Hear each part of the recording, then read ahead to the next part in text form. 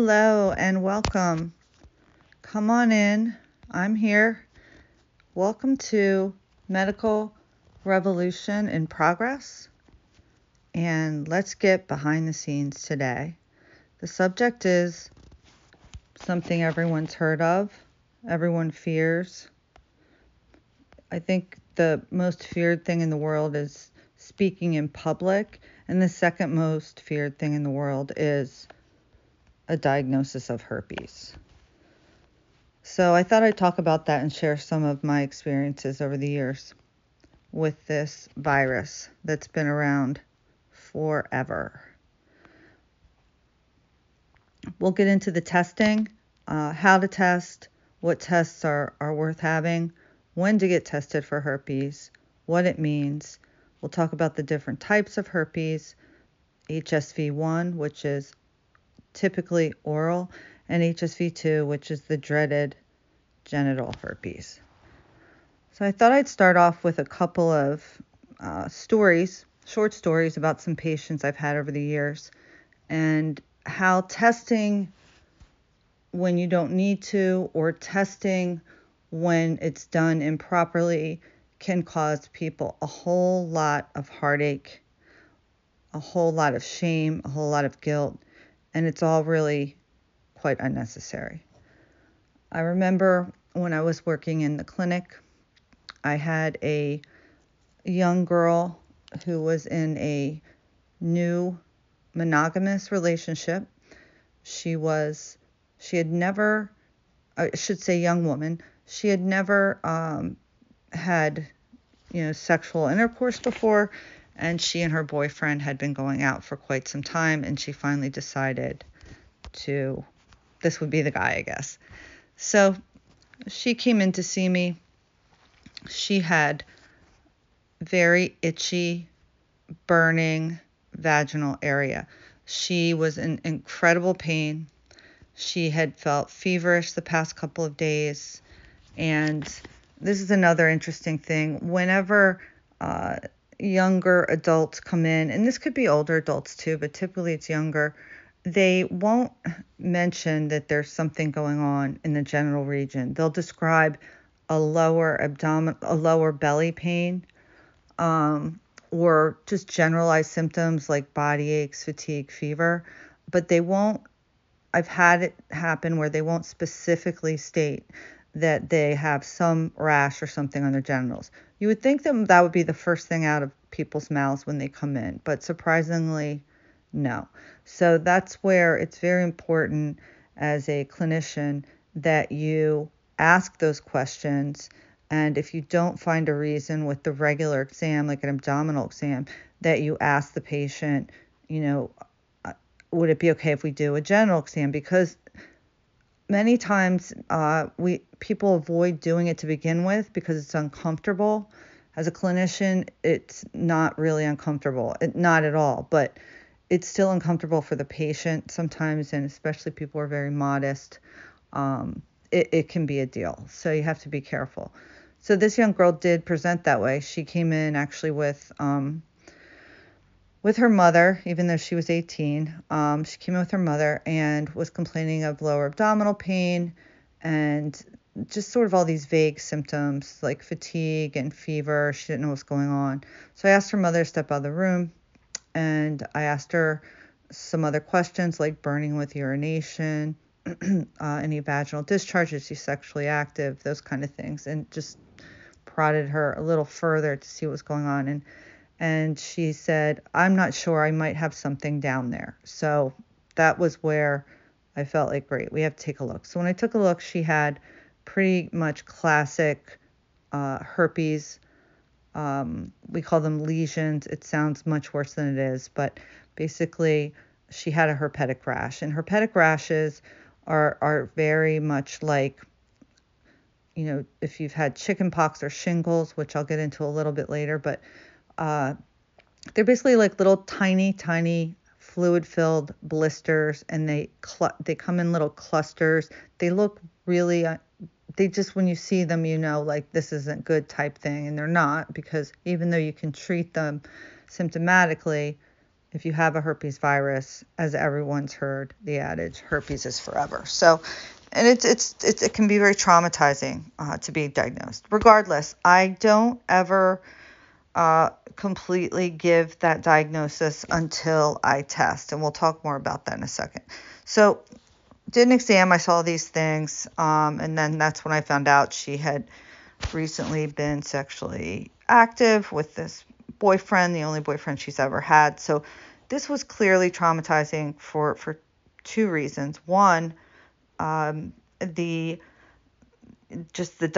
potential diagnosis of herpes, and two, the boy that she was with, the young man that she was with, gave this to her, and this was her first, and it was supposedly his first. And so now she's wondering, can I trust this person? What's going on? So what I did was I took a culture, which is the best way, honestly. If you have active blisters, lesions from herpes, within 2 to 3 days, if the person comes in, and typically they will because they're in a lot of pain, especially for their first episode, you want to do a culture. And at the clinic or hospital or wherever you are, they have these special viral culture kits. And it's really just like this little tiny Q-tip. And, you find a lesion that's sort of open already and leaking some fluid, and you get some of that and you put it in the tube and you send it off. And they do what's called a PCR, which is a polymerase chain reactive test to check for the virus. And if you have, like I said, lesions that are new within a couple of days, and there's enough fluid that's coming out, or you could even, I've popped them before, but it's not a good idea. You can spread it worse. So I've only done that once or twice, but you just take a sterile needle and just sort of pop the blister very gently, obviously. So you send it out. Then what I told her was, this is presenting as if it's herpes. However, I'm not going to tell you that's what it is until the culture comes back, because sometimes you can be surprised, and that's kind of what happened here. So she was distraught, and she asked me, does this mean, that my partner was with someone else? And I said, well, he could have had this before he's with you. No, he's never been with anyone else either. So either way, there's something there now that she's concerned about in terms of trust. And so I said, let's wait until we get the lab back. And so then sent that off. I put her on Valtrex, which is a medicine that people have probably seen advertised, but it does make the symptoms go away more quickly and clear up the lesions.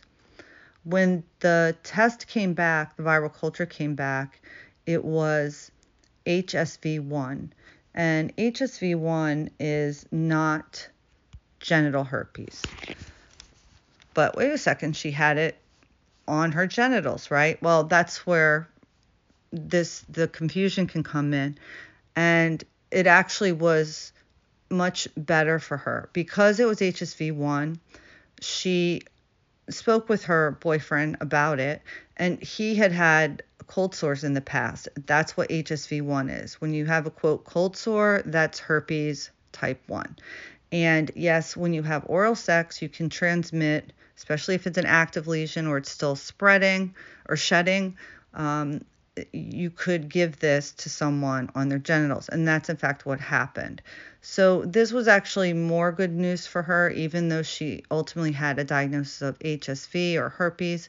It was type 1, it was oral, it was from her partner, he hadn't lied to her, the trust wasn't broken. In addition, when you have HSV1 herpes that manifests in the genital region, it tends to be a lot less likely to recur, and if it does recur, then it's much less painful and short-lived. So all around, even though she had this diagnosis, it ultimately ended up not being quite as bad as if I saw her, didn't send out the culture, just told her she had herpes too, didn't bother to verify it, and just told her, well, just deal with the fallout of your relationship. This is something huge to me, and this is something I think any clinician should really consider doing when you have these situations with herpes. It's not just a matter of treating the patient's symptom or disease or illness. It's their whole world that you need to take all of that into account. If I hadn't done that, or if someone else had seen her and not done that, I hate to think of what would have happened for her. She could have had trust issues the rest of her life. It's just a lot of trauma that is unnecessary. So that's the first story. I have another story of a young woman. She was in her 30s who had come in, and she asked for the full STD panel. This is something that's very common, where a patient will come in and they'll ask, they want everything checked. Either they're getting into a new relationship, they're contemplating a new relationship, they suspect or know someone cheated on them. There's lots of different reasons for this, but it's a common request. And, when you do these, quote, like all the STD checks, okay, you're going to check the serum, which is, the blood, and you're going to do an HIV test. You're going to do a syphilis. You're going to do a hepatitis C. You could do a hepatitis B, although it's pretty much eradicated at this point. And then you ask them if they have any symptoms. And symptoms meaning burning with urination, man or woman, or discharge, vaginal discharge, penile discharge. If they have those symptoms, then you want to take a look at the genital area and examine it for any lesions or anything like that. Women are very notorious for having chlamydia and not having any symptoms. So either way, I would end up screening a woman for, and the men for gonorrhea and chlamydia. Most men are going to have symptoms though. So you can do a urine. It's not the most reliable, but if there's no active evidence of an infection, it's just a good way to sort of alleviate any concerns. If a woman's coming in for a pap smear, you could go ahead and do the culture as well. Men, I don't do cultures. That's incredibly painful for a man, and I think it's really pretty much inhumane unless you have to. You don't want to do a urethral culture on a man. Sticking a Q-tip into a man's penis is very painful. So it's really not something that you typically do, especially when it's just like a routine screening and they're not symptomatic. Everyone always asks me, well, are you going to check for herpes? And this is where my big, point of contention is, or pet peeve, when providers say, oh, sure, we'll do a blood test for herpes. Never, ever do a blood test for herpes if you don't have any symptoms of herpes or you've never had symptoms of herpes. If you suspect that you are with someone who has herpes, that's more of a discussion to have, and you discuss it, but you don't want to just randomly do an antibody test for herpes. The fallout from this can be so traumatic for a patient and can be lifelong. And if you don't take that into consideration, I think it's so unethical to the point where it could be malpractice, honestly. I had this young woman come in, and I said, well, no, I wouldn't do a herpes test unless you have active blisters there or you suspect you've had it in the past because you've had painful blisters in the vaginal area. And so then she burst out crying and said, well, I was told I have herpes. I had a routine screen for STDs last year, and the test came back positive for herpes, but I've never had an outbreak. However, because that test came back positive, I ended up not having a relationship with a man I was involved in that time because I was truthful and I told him my results and he broke up with me. This is the kind of story that breaks my heart, and the pain in this woman's face and the shame she felt was completely unnecessary. Number one, if she had gone to a clinician who knows you don't test if someone is asymptomatic, she would have never had the test to begin with. But that part's done and over with. She was tested and it was positive. There was still some saving grace for her, however, only in the sense that, well, do you know which test they did? What antibodies were positive? Well, I asked her more information and she said no, she didn't have the information. She didn't know. So I told her there's a 2-part blood test that I'll typically do. If someone is highly concerned, they don't have any symptoms, but it's possible. And so first you do what's called a herpes select ELISA. It's a specific type of test, and you can check for, again, type 1, which is oral, type 2, which is genital, but they can go back and forth. It does happen because people have oral sex. And so once you get this test back, if it's positive, there's still a secondary test you can get, because there are such things as false positives. And this is why you don't want to do the test unless you truly believe the person has it. So I said, and if that test comes back positive, we'll still do a secondary test. The secondary test is a test that was available in my lab, and it's quite accurate, and its sensitivity is 99%, meaning if you have it 99% of the time, it will pick it up, and there isn't a false negative. That specificity is very low. And so the second test that you can do as a follow-up or confirmatory test is a herpes simplex type 2 inhibition assay. And these are done if someone has a weak positive, or you just want to be 100% sure. You can rule out any false positives with this. And so we did the first test. I explained all this to her, and we did the first test. And the first test that I did came back negative for herpes. Her blood test didn't even show herpes, the one that I did. So when I told her this, she, this was in a follow-up visit, like a week or two later, she burst into tears. She was not only very happy and relieved, but she had been carrying around all of this shame and this diagnosis of herpes in her mind. And anytime she didn't even try to get into a relationship the past year, because she was so afraid that if she did start to like someone, then she'd have to tell them this diagnosis, and then they would reject her as well.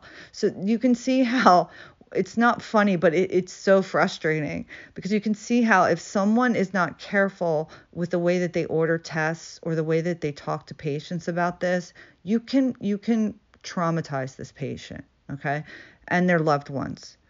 And so here's another story. I had a father put into my schedule towards the end of the day. He was frantic because of a positive herpes test. And so he comes in, and the guy is freaking out, totally freaking out, and just distraught. And he says to me, I came in because I called up the nurse, and she told me that I tested positive for herpes, and I'm just really upset, and my wife is pregnant, and now she thinks she has to have a C-section, and I'm really worried, and I don't know if my wife is even going to stay with me. I mean, this guy says this all within like 30 seconds of me saying hello. He just like totally lets loose, The guy was a nervous wreck. So I said, okay, let's take a breath, and let me look into this. Already I'm starting to feel irritated, not at him at all. I'm irritated because I'm suspicious that I'm going to find something that tells me this guy doesn't have herpes. So I, before I even look in his chart, I just asked him, why did you have this blood test? And he said his wife is pregnant, and she had STD checks, and they were all fine. And I said, does she have herpes? And he said, no.